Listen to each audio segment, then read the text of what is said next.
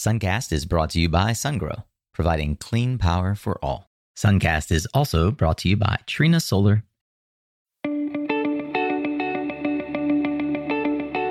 Hey there, Solar Warriors. I'm Nico Johnson, and this is Suncast. Each week, I pull back the veil on the life and business insights of clean tech entrepreneurs building the most noble and impactful companies of our time. I hope what you learn from this conversation is a catalyst for your own growth. So thanks for tuning in, and welcome to our tribe.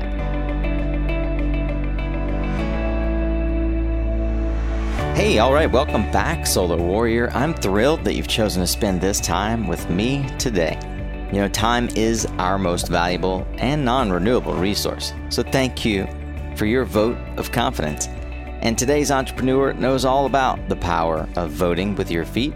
Since 2002, Vote Solar has been working to make solar affordable and accessible to more Americans, supporting the policies and programs needed to repower our grid with clean energy. As executive director of one of the most prominent and influential solar energy advocacy groups in the United States, Adam Browning and Vote Solar have served a critical role in the rollout of successful state solar policies nationwide. Along the way, they've also inspired many an entrepreneur on their own journey, as we heard in Christina Skirka's story last week.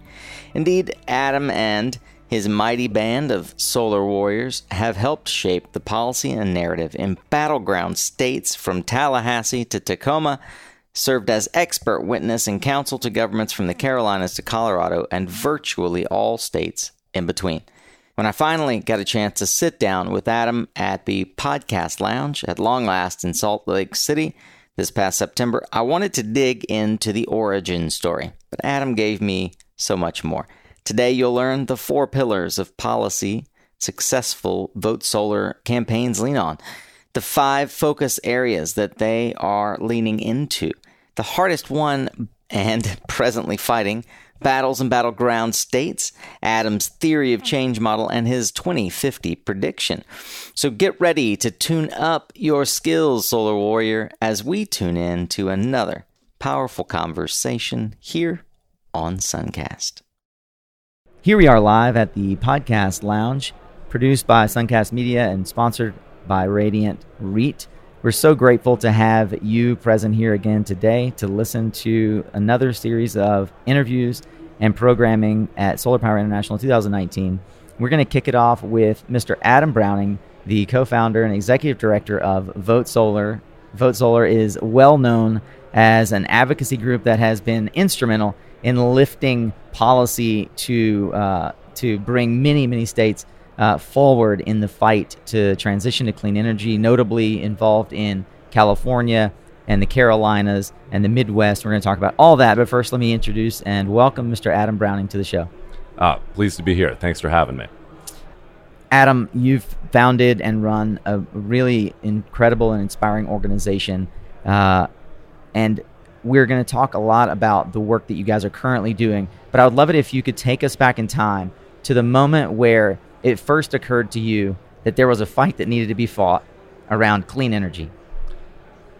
Great. So the Vote Solar origin story goes back to really 2001. I was working for the Environmental Protection Agency, doing a lot of enforcement work. And a college buddy, David Hochschild, was working for Mayor Willie Brown, the mayor of San Francisco. And he had this idea, let's put solar, I just put solar in my house, let's put solar on City Hall. And we started looking into it, trying to figure out how we could make this happen. And for me, there was really a penny that dropped as I really started thinking and looking into solar. So much of my work at EPA was about how do you find people that were emitting too much and how do you use this command and control to stop them from exceeding limits. How about if we just skip the whole smokestack altogether and go directly to a non-emitting technology? And that for me was the really compelling moment where I recognized that this was something I really wanted to devote myself to.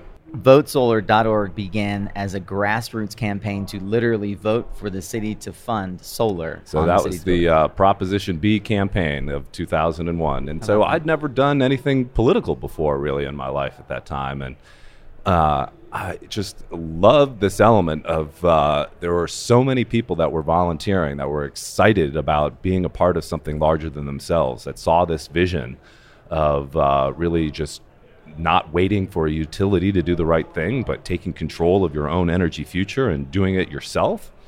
We had, armies of folks just flooding all the public transportation BART system with sandwich boards and flyers, and went out to like every civic group's monthly meetings and gave presentations, and there was a real element of like tapping into people's desires to make their own communities better that I'd never that really appealed to me. I'd never really been a part of something like that before. So for me, it was this dual element. One of having already devoted my career to environmental protection and seeing a better way than like just this command and control, this enforcement, and just taking a leap forward where you're not dealing with any pollution at all. And this idea of civic engagement to get there, of not waiting for a utility to do the right thing, and instead taking control of your own future through solar. Solar was unique in terms of like the options that we could look at the time, that you could do it yourself. Yeah. So, and for context, 2001, the average cost of solar. It was $9 a watt at the time. And, the way that you could make that pencil out was that you would do energy efficiency and have that sort of help subsidize, if you will, the cost of the much higher cost solar. So, that Prop B campaign ended up passing by 74%. It was one of the highest levels of a ballot initiative at that time ever in the city. Amazing. And, got New York Times was calling. We had coverage around the country around this, and we had all these cities calling and saying, "How can we do this ourselves? Like, what else? Can we do this too? Can you help us?" So that was when David and I decided to quit our jobs and found a nonprofit organization dedicated first to helping cities go solar themselves, and our premise here really was about, at that point in time, was about how do we, this was a beautiful technology, but it was really expensive. And so how do you actually bring this into the mainstream? And our theory was that you needed to have economies of scale to bring down the costs. We had a analysis from Greenpeace Netherlands that had hired KPMG to look ahead and to analyze at what level of investment would you need? How much economies of scale, how much global demand would you need in order to bring the cost of solar down to grid parity? And according to that analysis, you wanted to have a solar economy that could sustain 500 megawatts worth of annual demand. So it may have been off a little bit on the numbers, but the premise was spot on, that the way to get to cheap solar was by buying expensive solar. Yeah. And so that was the rationale behind taking on this challenge. So it's not lost on me that and this is in your early to mid 20s, is that right? Maybe late 20s? I don't want to date you, but I'm just trying to get a sense of how much experience was brought into this. So, right. No, I was actually just 30 then. So, okay, fantastic. So how did you and David conceive of funding this venture? You're going to quit your job. You're going to start a nonprofit. Nonprofits don't fund themselves. Right. So my mother grew up in the old country, and she was flabbergasted. I had a federal job. Are you crazy, Security, Adam? Yeah. You don't quit federal jobs. That's. So we got an initial grant, $50,000 from the Energy Foundation, and another $50,000 from the Rockefeller Brothers Foundation, which was enough to, these were 1-year grants, and that was enough to get us started. We leased a corner room from Fenton Communications on 2nd and Howard, and that was how we got our start, was just through this initial seed investment from Phil Doc. After Prop B. So this was right after Prop B passed in November. And Prop B was just all sweat equity. You're just like, we're going to make this happen. You leaned in. You maybe got some donations from folks. We got that needed to see it donations for happen. like signs and stuff like that. But yeah, this was an entirely volunteer-led Your effort. side hustle. No one. This was volunteer. This was fun. This was like evenings and weekends. What was David doing? You were working together?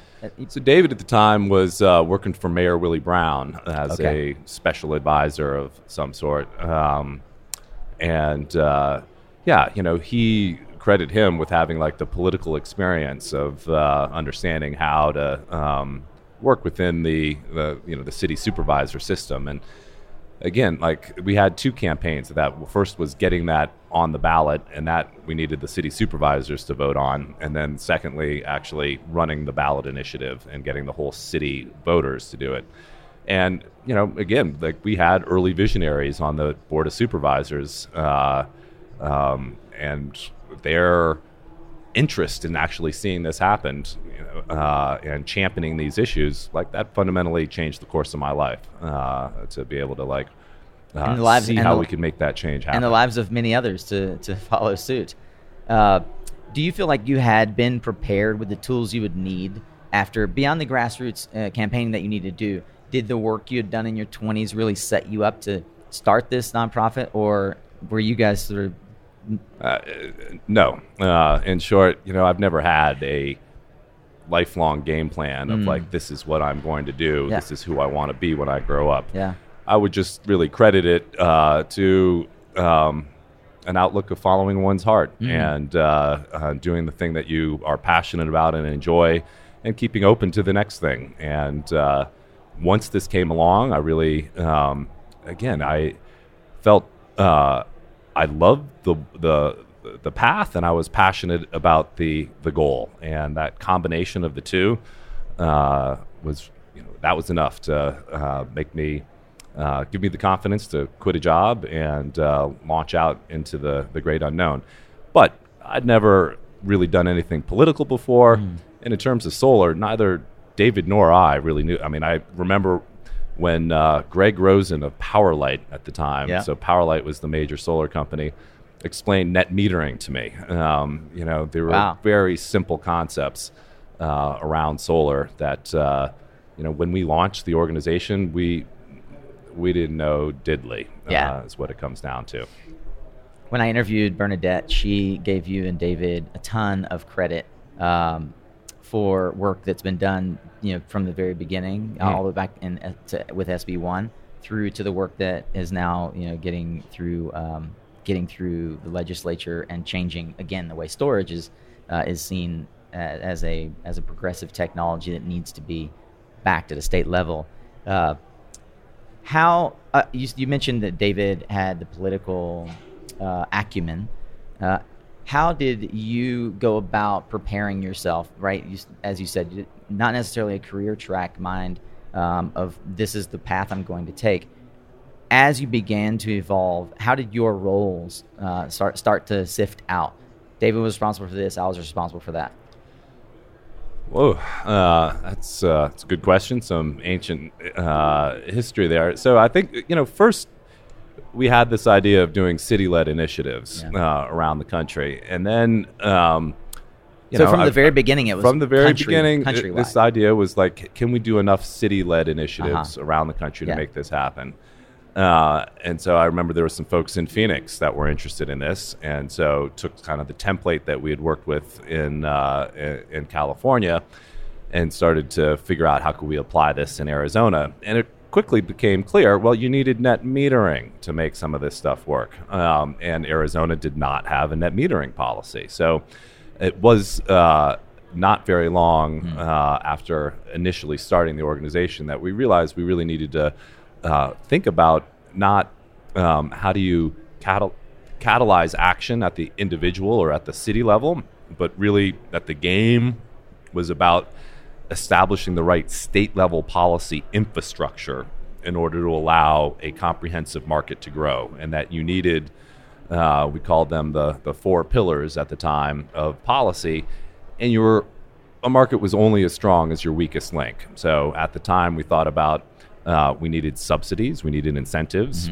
We needed... These are the 4 pillars. These are the 4 pillars Okay. that we had talked about. So incentives, net metering, interconnection. You needed the ability to interconnect to the grid, and then you needed good rate design, so to get fair value for your generation. So Before you continue into, because I'm very interested Sure. in how you conceptually moved into this citywide initiative. What you just described is it's easy for us in retrospect to say, oh, these are the 4 pillars. Is that something that evolved over a long period of time? Or was it for you and David and the other contributors to Vote Solar something that catalyzed in a very short period of time? Like, oh, these are the 4 things that we clearly need to do. it's kind of like a mission statement. It was for Vote definitely, so it was, everyone understood we needed a lot of things in order to make it work. And here were a bunch of sticky points that Right. needed to be condensed and simplified and one-pagerized, if you will, in order to like really show policymakers. So this metaphor of the pillars of a stool, you knock one out, everything else falls down, was a compelling one. So we worked then and now quite a bit with industry. So this was trying to best understand what from industry's perspective. Yeah. And then again, this was Power Light days. There weren't Astro Power was one of the big manufacturers. BP Solar was this is when I first met Jigger Shaw back in the day. There weren't 700 exhibitors at SPI because it didn't exist yet. I feel like the first SPI I attended was in some dingy ballroom in Reno. Way back when. So yes, there were the seeds of the understanding of the problem. What we needed to do was really internalize them, understand them, make it very simple for policymakers to know what success looks like. And to reiterate, because if you listen to, for example, the episode that we did with Bernadette and even the episode with Julia, we talk a lot about how important it is to have a clean, concise message, because you only get a certain amount of bandwidth of policymakers, and they have to be pseudo-experts on many different things, and their aides help them oftentimes come up to speed on the relevant points and how they're going to align on their ticket or not. I think that it's remarkable that your 4 pillars of subsidies, net metering, interconnection, and good rate design, to this day, 17 years later, are, in fact, the message that our industry fights in every state we go to. With the exception, I think, of the incentive subsidies. Right. So we don't, catalytic in this whole industry and the conversation was the, California Solar Roofs Initiative that so many people work so hard on. That, but the whole idea was like, how do you incentivize an industry to grow to a point where it doesn't need it anymore? Yeah. And that was necessary then. We did a lot of that policy around the country, but that's not something that we... that is a major part of the conversation in most places in the U.S. right now. Has something else supplanted incentives in the stool as a pillar? So, it depends on what you're solving for here, right? So, at the time, really, this was mostly a rooftop market. Yeah. And now we see such diversity into the, you've got rooftop solar, you've got utility scale solar on the wholesale side. And then in the middle, you've got community solar, the idea that we need to ensure the ability to have access to participation and choice for everybody. Solar for all, And so as the industry has evolved, as the landscape has evolved, our policy priorities and our policy prescriptions have evolved as well. So, right now, the work that we do at Vote Solar, there are definitely through lines all the way through. I would have never have imagined that, I would have spent the bulk of my 30s and 40s on net metering, but here we are. But we've also now we do a ton of work that goes well beyond those initial efforts that we had on how to catalyze. So the first question that we had was how do you make solar cheap? And that was the first 10 years of our effort. And that was led by the incentive and net metering. And that was what we were solving for. It's how do you build the economies of scale in order to get to a market where you don't need new incentives, where it is a standalone, low-cost energy source. Mission accomplished, right? Globally, mission accomplished. Where were you in this process And how did your perspective, philosophy on the evolution of Vote Solar evolve when you saw the catalytic change and precipitous drop of, for example, solar panel manufacturing costs in the late 2000s, early to teens? There was a point in time when I thought I was going to work myself out of a job, Yeah. right? Like you get to a point where it's economically compelling and Yeah. done deal, right? Like all the market forces will just take over and no need for any new advocacy. Yeah. Unfortunately, that, as we all well know, that isn't the case. That hasn't proved to be. It was necessary but not sufficient to get to this low-cost solar. So we're up against, again, an entrenched industry that has economic interests in fossil fuels, and they fight dirty to keep the dirty. And so we unfortunately still have a really compelling need to do advocacy around the country. But we're solving for a different issue. We're solving for how do we get this low-cost energy source utilized, implemented as quickly as possible, and how do you run a grid on variable renewables? And that adds a ton of other policy priorities and prerogatives and a lot more complexity to our work. So our organization has continuously evolved. We're always taking the temperature of like what's needed, what's needed now, and looking around a corner, like what do we need to prepare for what's coming down the pike. Are you most often called into a state, or is your team strategically targeting states that need advocacy, that need action? How does that symbiosis with the state organizations work? Yeah, it's a and perhaps it's worth discussing what your current, 2019 corporate structure looks like, how you deploy resources now. Obviously, you've grown a lot. Sure. So, many years it was, David and I, and then me and JP and Gwen. JP, a lot of these colleagues are now here at SBI. Gwen's over at Sunfolding. JP is at East Bay Community Energy. And David is now an energy commissioner in California, which is super awesome. So, small digression just to say that it's so nice to just see that there are so many people involved in the beginning of these fights from Vote Solar as well as on the industry partnership side that are from the beginning and are still fighting the good fight from different venues. Must be very gratifying. We have gradually grown over the years, and we're now about 30 people in 11 different offices around the country. 11 offices. Sometimes that office is a spare bedroom in someone's house. Fair enough. But we write a lot of checks to WeWork around the country, which has been quite helpful to us.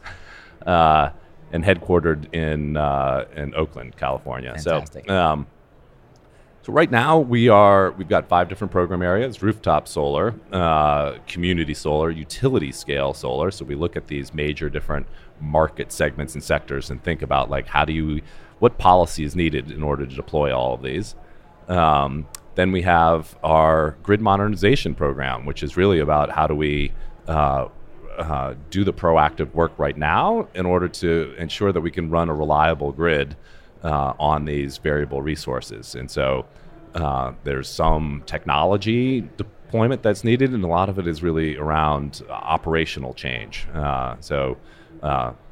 It can be done. It just needs good policy to change the way that we think about running the grid. And then finally, access and equity. We are really determined that as solar industry grows, that we really think about and pay attention to building a more equitable world. And I think that this is crucial to our fight in several different ways. One is that, if the solar industry is going to grow to, Abby set a goal of 20% of the energy supply over the next 10 years. Our Vote Solar's goal is 50% by 2050. We can't get there without everybody seeing how they can participate in and benefit from this transition. We need to have a vision and back that vision up with action that is really a big tent. Secondly, as we make this transformation, we have a wonderful opportunity to make a more just world, and I'm determined that all of the teams determined that we don't want to pass this opportunity up. So those are the 5 different program areas that we work on, and our staff structure has definitely evolved, and the type of people that we bring on board has definitely evolved to meet those challenges. I've always thought that commercial solar should have an easy button for financing, just like residential solar.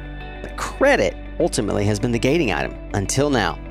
Energetic Insurance levels the playing field so that project developers can now offer the same electricity savings to small and medium businesses that were previously reserved for the large commercial buyers in the U.S. Their Enerate credit cover policy provides the missing link, or that easy button I mentioned earlier. For commercial solar, it's basically the FICO score that we're so familiar with in residential solar. And it enables savvy developers and investors to quickly finance commercial solar projects. Don't take my word for it. Check it out for yourself. Go to energeticinsurance.com/Suncast and submit your projects today. What do you got to lose? 70% of projects qualify, and the review process is drop dead easy. Go hit the easy button on commercial solar at energeticinsurance.com/Suncast. Hey, are you losing commercial solar sales because of high demand charges that minimize the ROI for your customer? Extensible Energy's Demand X software is an affordable new solution for reducing peak demand charges by 30%. No batteries required. Extensible's intelligent software analyzes solar production, utility rates, weather data, and more. Then it crunches that data, monitors solar and flexible loads, and automatically reduces peak demand spikes, increasing your customers' ROI and decreasing payback time. Head to extensibleenergy.com/Suncast for a free demand charge analysis for your project and to learn more about Extensible's partner program for commercial solar installers. You can learn more at extensibleenergy.com/Suncast. And finally, a quick reminder on how you can get more out of Suncast this week. Number 1, I'll be giving away 1 membership to our Insiders circle of tribe members we call the Suncast Guild. There's only 2 ways to get an entry. You could join the Suncast tribe mailing list, or you could take the listener survey. Either way, both are an easy way to get an entry. You can find it at mysuncast.com. And thing number 2 is I'm giving away free 30-minute clarity coaching for everyone who fills out a coaching application. This is a $150 value, so I do hope you won't sleep on this offer. Coaching applications close on Sunday, December 15th. Just click on the Work With Me button at mysuncast.com and fill out an application. All right, let's get back to today's conversation. I kind of look at what you guys do as continual campaigning, right? Like presidential campaigns every 4 years, and now it's almost perpetual. The work that you're involved in is essentially essentially an ongoing, never-ending campaign, right? So in the same sense as presidential campaigns or senatorial campaigns even have like battleground states or battleground topics, I'd love to hear from you in 2019 and 2020 what for Vote Solar represents kind of battleground states. Where are you really entrenched in trying to help create the advocacy that's necessary to lift that state, that community up to achieve access equity, not inequity, to achieve grid modernization, to elevate community solar to the masses? Great question. Let me get to that. Let me first start with just sort of our theory of change, how we work. Perfect. So we've got principally we've got a campaigns team and we've got a regulatory team. So some of the work we do is legislative. The majority of the work we do is regulatory in front of public utility or public service commissions. And so campaigns and we got the regulatory team, and then supporting that we have our communications and our development, but you know the bulk of the focal point, we think about this as sort of a campaign side and a regulatory side. So the regulatory team, deep wonks. These are the expert witnesses that get involved in these complex regulatory filings in front of a public service or public utility commission, where you're making your case with numbers. You're building these Excel spreadsheets that dim the lights of a minor city when you run them. And and you're analyzing the utilities bullshit, and you're making your case that do this, don't do that. Crucial that you get involved at that level. These are quasi-legalistic proceedings. You have to have a lawyer. We partner with Earth Justice and a lot of other regional legal counsel in order to intervene in these proceedings. You make your case with analysis, numbers, math, but you never win just because you're right? So we've got the campaigns team, and the challenge there is how do you align the politics around the outcome that you want to see in any particular proceeding. And so there we think about these campaigns in a site-specific context. All right, who's making these decisions? Power map it out. Who do they listen to? And what do they need to hear in order to line up behind this outcome? So who do we need to partner with? And think about it in that way. So that sort of in a nutshell is our secret sauce. Our theory of change is combining that deep level wonkery, deep level analytic work with really strong state and local specific campaigns that, again, crystallize the message in a very compelling way for policymakers, elected or appointed, all operate in a political context, and you have to make the outcome that you want to see the one that is going to be the most compelling for them. And that can be that requires a lot of different skill sets. There's a lot of left brain, right brain going on here in our org as a through line. So your initial question is like, what are the battleground states? Where do we work? And so it's funny, as I was walking over from the hotel here, I just started chatting to the guy who's on the sidewalk next to me, and it happened to be Representative John Zoka of North Carolina. What? And so it was him and his wife, and we got to talking about some of the legislation that he had championed, and how upset he is that as it's being implemented, he feels like he had an understanding with Duke, and it's not being implemented the way that he felt that there was an understanding for. And so, I'm glad that you started with North Carolina. I was going to ask you to unpack the Duke intervening and how that process works. So our theory here is that, the passage of a major piece of legislation marks the beginning of your work, not the end of the work. You need to really follow this all the way through. So we do like to focus on, we don't just hang out for the headlines. We follow this all the way through so that you actually get the implementation, so that you help real people in real places. It actually, this isn't an academic exercise for us. So there's a bunch of different states around that we can talk about that were really, they are your bedrock, bulwark, major solar markets. And it's crucial that we keep those alive and going. Then, it is a resource question. We can't be everywhere. We are always making really difficult decisions about, we want to go deep and win. We don't want to have a toe in the water everywhere and not actually get anything done. So there are a bunch of other places where we decide there isn't a market, but there should be when we want to really build something new here. And that's, not the rest of the country. We pick our spots and try to grow with partners good outcomes. So we will always stay involved in California. It is the most important solar market in the country. Wonderful working with Bernadette and CalSA, and we each take different elements of that of the policy fight on in that state. But crucial that market continues to flower, continues to grow, and continues to pave the way for other states, show what is actually possible. So,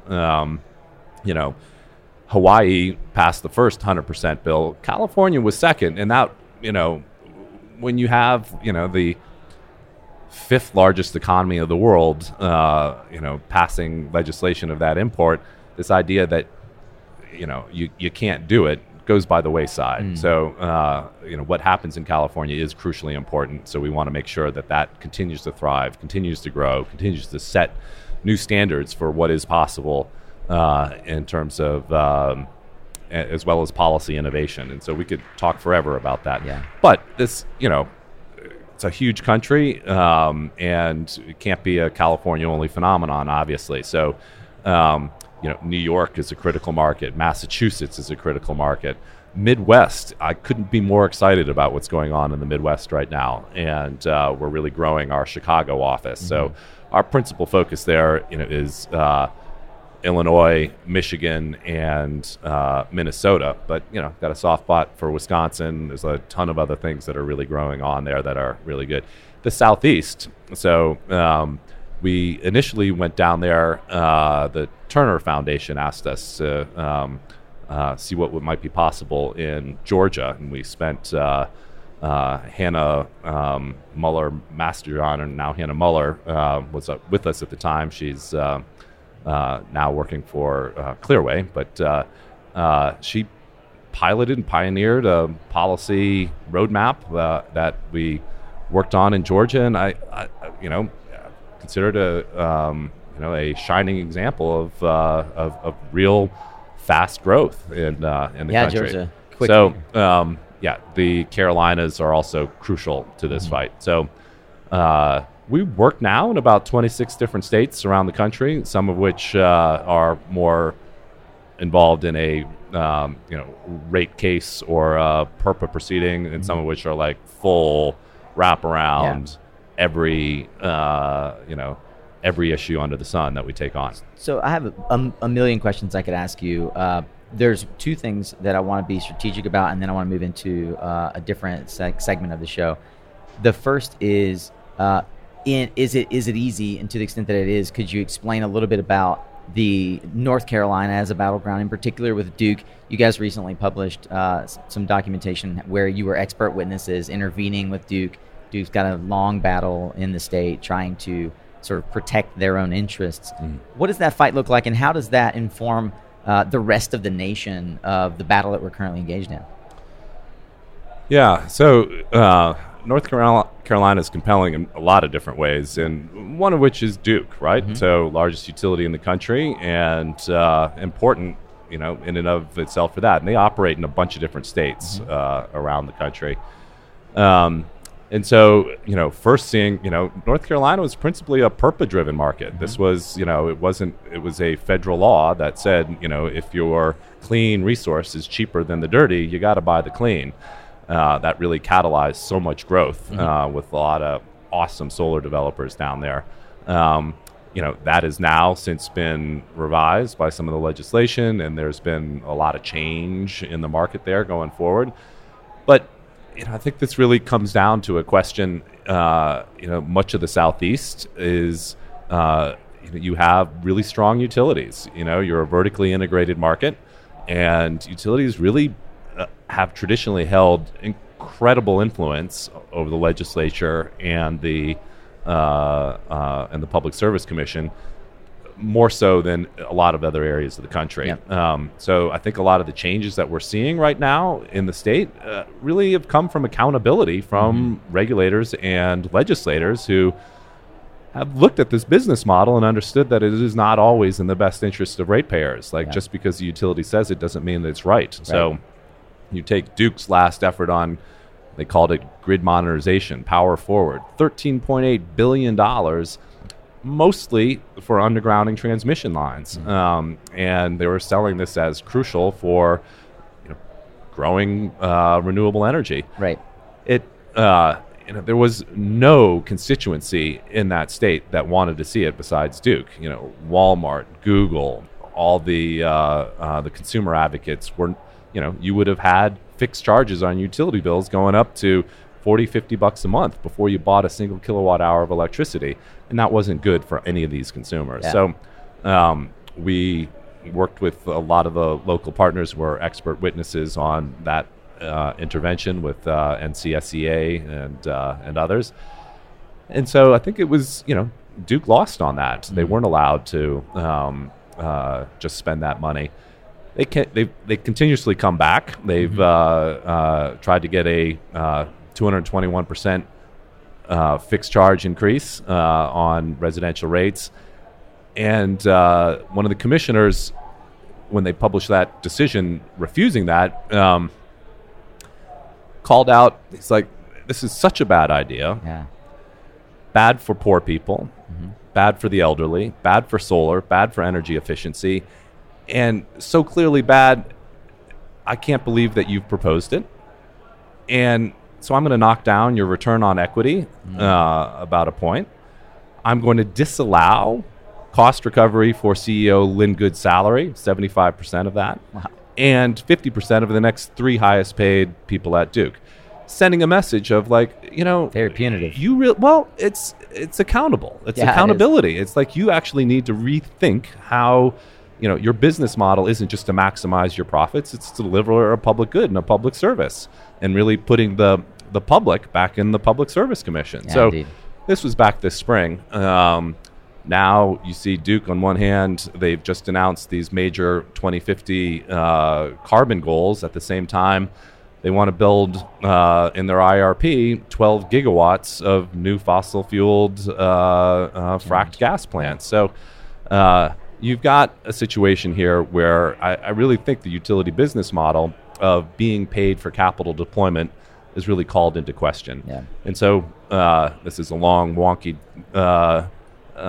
discursion on the idea that ultimately solar is the pointy edge of the spear that is challenging the way that power is delivered in this country. And I really do think that the end game will be a new utility business model and a new relationship between consumers and electricity providers. I love that answer. It was really fascinating. And I'm sorry if it did get wonky for anyone listening who maybe is more interested in Florida, which would take a whole other podcast session.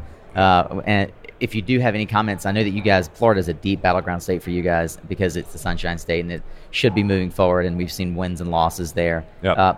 But in the same vein, I would love to know if you would bring us up to speed. What is happening in California? As you said before, as go California, so goes the world in many ways. What do you see transpiring in California that not only Vote Solar but other advocacy agencies are carrying into Capitol Hill? They're saying at every state house, here are the things that are coming down the pike. Right. So a couple of challenges in California, many challenges in California, but let me just lay out one here. So we've now got this goal of 100% clean energy. 60% has to be renewable. The next 40 clean, carbon-free. Yep. Details to be worked out at the commission. Our theory here is that not 100% is crucial for climate, but how you get there really matters. Mm-hmm. And we have a people-centric, a customer-centric vision of a really participatory model that I think is both crucial for the continued sort of political viability of interest in solar, as well as how you solve for grid modernization, for grid integration of these high levels of renewables. And what I mean by this is you really need to focus on all the ways that you, as a consumer, can have your beneficial activities valued and compensated, particularly as we look at this next challenge of integrating these large amounts of solar. So let me give you an example of something that I think California has begun to do and really will should be an example for a lot more of the country as well. So a big part of, this future is like we've got a ton of solar on the grid in the middle afternoons. And how do you best integrate it? So the California now has these community choice aggregators, so local governments that are doing the procurement and implementing innovative new programs instead of the investor-owned utilities. And so mine in Oakland, the East Bay Community Energy, just signed a contract with Sunrun to do solar plus storage on low-income housing. That storage on the low-income housing will mostly be used under time-of-use rates to benefit the low-income housing residents. But as an additional revenue stream for to support the cost of that installation, they've signed a contract with EBCE to participate in CAISO's demand response proxy program. So when there is a grid strain, when there is not enough supply on the grid and you actually need to really shift the load, those batteries will be deployed to solve for grid problems. So here we've got a situation where you're partnering with with low-income residents, and they're getting the benefit of solar plus storage. The community gets the benefit of more resiliency of having storage inside of those distribution networks, and you're partnering to change your load, in essence, with your local utility to solve grid-wide problems. Right. So I think that is a vision of local participation, of individual participation, using a full suite of different technologies, solar plus storage, in essence being a demand response program. It's really a paradigm. It's a proxy for a lot of what we would like to see around the future. Yeah, and it's leveraging the type of financial engineering and creative financing, harvesting the value stacking of different energy streams that we've seen, not even that Sunrun first did in the Northeast, right? That now we're able to bring to this innovation to low income, back to energy equity. Nail on the head. Yeah, that's exactly it. Well put. It's great to see, and thank you for that example. Let's see, check on time here. We've got about 5 more minutes. Let's do it. I wanted to dig in a little bit on the personal side. Sure. Where you've been doing this. You've had a number of folks come through Vote Solar, and you've been the standard bearer, the flag bearer, if you will. What inspires you to keep this fight going for nearly 2 decades now? It's a great question. I have to say, a big part of it is just, what else would you rather be working on? I really view this as the most significant challenge that our world, not just our state or our country, faces, combating climate change and building a new clean energy future. And then it is just such a lovely community. So you are very kind to call me the flag bearer, but I don't get to do any of the fun stuff anymore. Yeah. We have an awesome team at Vote Solar of so many creative, smart, vibrant, dedicated leaders. That it's really just about getting to work with them as they work around the country.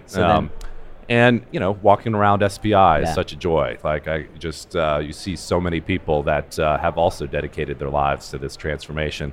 It is just it's a wonderful industry that we all work in. So as back to the original question, in your 20s, you guys had to figure out how to fund this. And in a typical corporate startup structure, the CEO is the guy that's out mostly raising money, Series A, Series B, trying to bring in capital to keep feeding the beast, as it were. Yep. Do you find that that's where you spend a lot of your time these days, really trying to figure out the funding mechanisms that keep it alive and push it forward?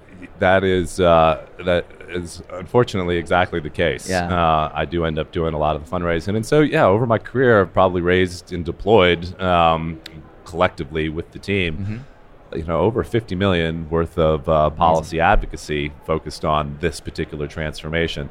And the bulk of that really does come from philanthropy, comes from foundations. But crucially, we throw up 2 parties every year, one in DC and one in San Francisco, called Equinox, which is the opportunity to gather together in community with our environmental activist friends and with our industry partners. That is the opportunity for industry to help support these efforts, to bring in the money that goes right out the door to creating markets so that we can all thrive. So, and it's an absolutely enjoyable way to do it, by the way. And the Equinox parties are almost, without parallel.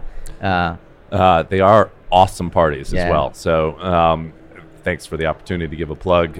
We do really do crucially depend upon and really appreciate the financial support of the broader community. So for those who are listening, maybe they're sitting here, maybe they're listening afterwards on Suncast or on LinkedIn or somewhere else. If someone wanted to personally contribute, or apart from going to the parties, which is a great way to share in that advocacy and the lift, where would they find out more about Vote Solar? How could they contribute from their personal treasure? Right on. So votesolar.org is the URL for that. And yeah, that is your entry point really to get involved in advocacy that affects your state, your locality. We partner with all of our members as activists, and that is a crucial part of our So it's theory of change. it's possible to become a member of You Vote sign Solar? on, put your name, zip code, and then we get you involved in the policy fights that most impact you. And then if you are so moved to contribute as well, that support, that partnership is gratefully accepted, and you can do that online as well. So I know that you're active on Twitter. You're far more active than I am, and you're at Adam Browning. Is there another Twitter handle as well? I mean, Adam at underscore, right? Sure. No, it's Adam Browning direct, okay. but Vote Solar is the main one. That's just which I don't get to. All one word at Vote. You don't get to tweet. I don't. They I took don't the run reins that away? one. Exactly. People far better than I run that now. But yeah, votesolar.org. So votesolar.org is the URL, at Vote Solar, Facebook page as well. Okay. A lot of ways of interacting with us. Yeah, and are you pretty active on LinkedIn as well? If folks ping you and want to reach out, yes or no? No. That's a fair answer. I know that you're active on Twitter. That's how we've communicated a number of times. Well, let's wrap this up for today with one final question. And I call this the bold prediction. Adam Browning, what one thing do you see happening in the market that maybe nobody else is tracking? What do you have in your crystal ball for 2020? For 2020, so I do think one of the most significant and impactful phenomenon that's happening right now is this transition to locking in at the state level a clean energy future. And, of the 6 states that have passed this legislation, 5 of them have been in the last 13 months. And, this is just beginning right now. So I think over the next several years, we're going to get a bunch more of those states that make it mandatory law that we dial in this clean energy outcome. And then a ton of work as to how do we implement this equitably? How do we make sure that everybody participates and benefits from this transition to the renewable energy economy will be an increasing focus of our work, and really excited to see where that goes. So in 2019, we saw the count go over 100 cities, counties, and municipalities committing to 100%. Where do you think that's going to be in 2020? You care to put a flag in the sand?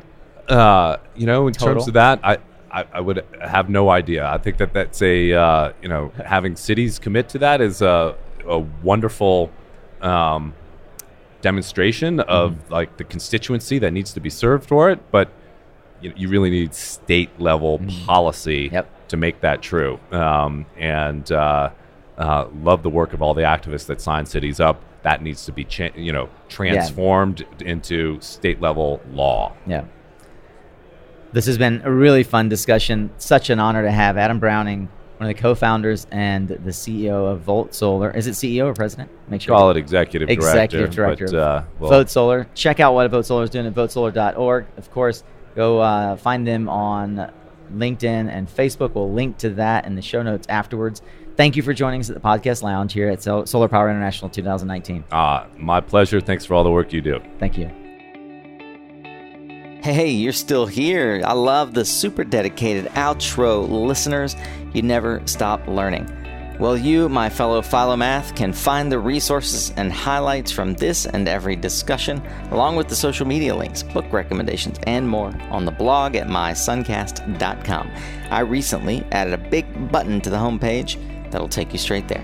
And since I know you're here listening to the closing credits, I know you're dedicated to improving yourself personally and professionally. Well, here at Suncast, I'm also committed to the continual improvement of the show. So while you're on the website, I'd love it if you would take 2 more minutes and give me your feedback in our first ever listener survey.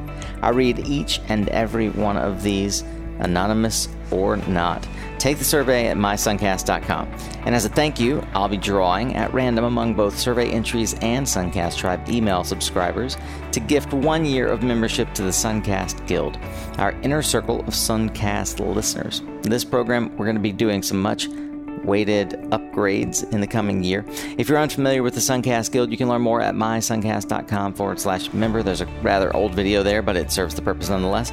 Both a survey entry and an email subscription enter you into the drawing. And finally, as we head into the new decade, I can't believe it, it's almost 2020, I'd like to invite those who are planning and thinking ahead to think on how you might make 2020 and the next 10 years the most impactful of your life. I'm giving a free 30-minute clarity coaching for anyone who fills out a coaching application. This is a $150 value, so I do hope that you won't sleep on that offer. Coaching applications close on Sunday, December 15th. You can click on the Work With Me button at mysuncast.com and fill out the application. And apart from these clarity calls, I'll only be taking on 3 new clients. So if you apply and don't make these 3 slots, then I'll certainly put you on the waiting list. And thanks again to our sponsors who help make this podcast possible, Energetic Insurance and Extensible Energy. You can learn more about both as well as our past sponsors at mysuncast.com/sponsor. Remember, you are what you listen to. Thanks again for showing up, Solar Warrior. It's half the battle.